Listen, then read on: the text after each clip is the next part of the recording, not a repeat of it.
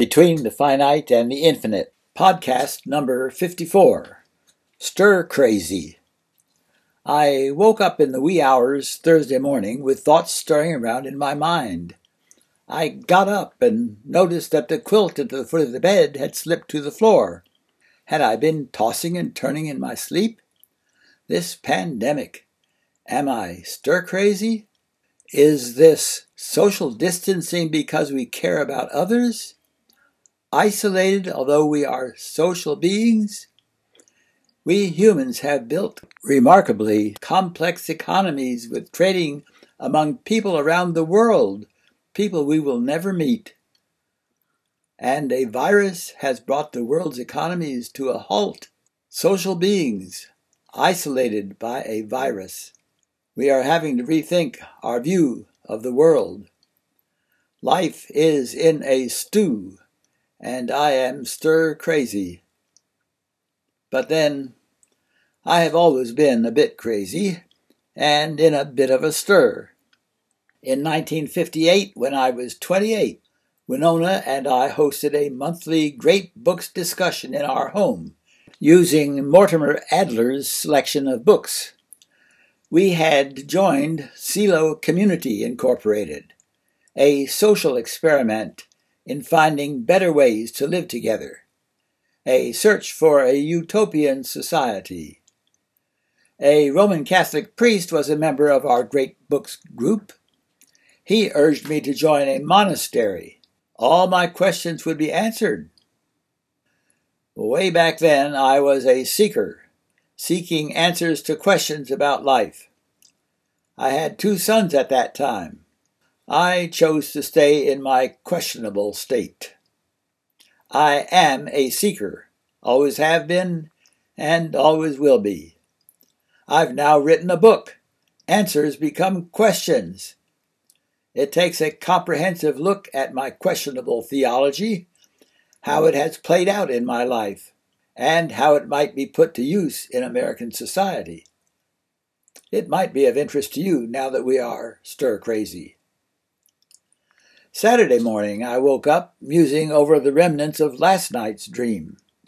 Bea and I had arrived at our designated host's home in Denmark, or was it France? It doesn't matter. It was a different culture from American, and we were getting acquainted to different ways of doing things. It all seemed very real.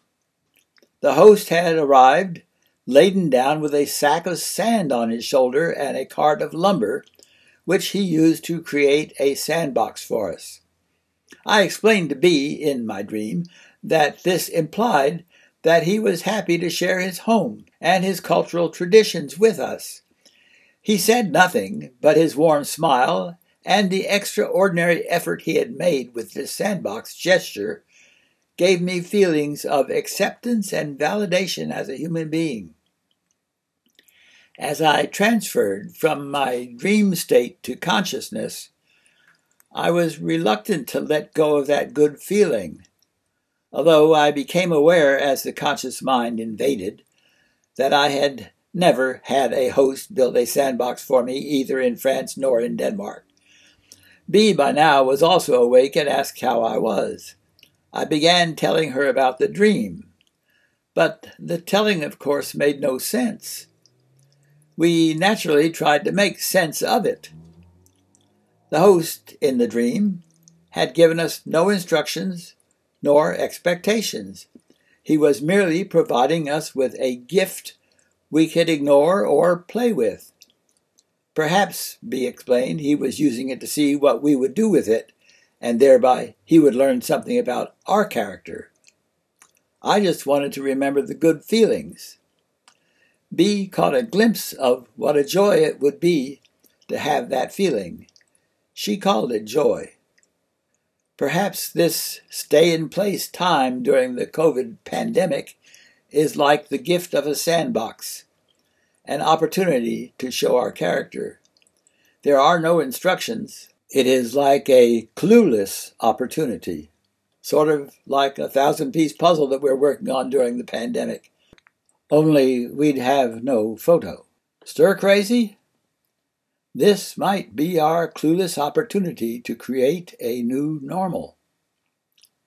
Can we employ some of our brightest unemployed minds to figure out how to provide joyful and sustainable living within the realities of this planet? A dream?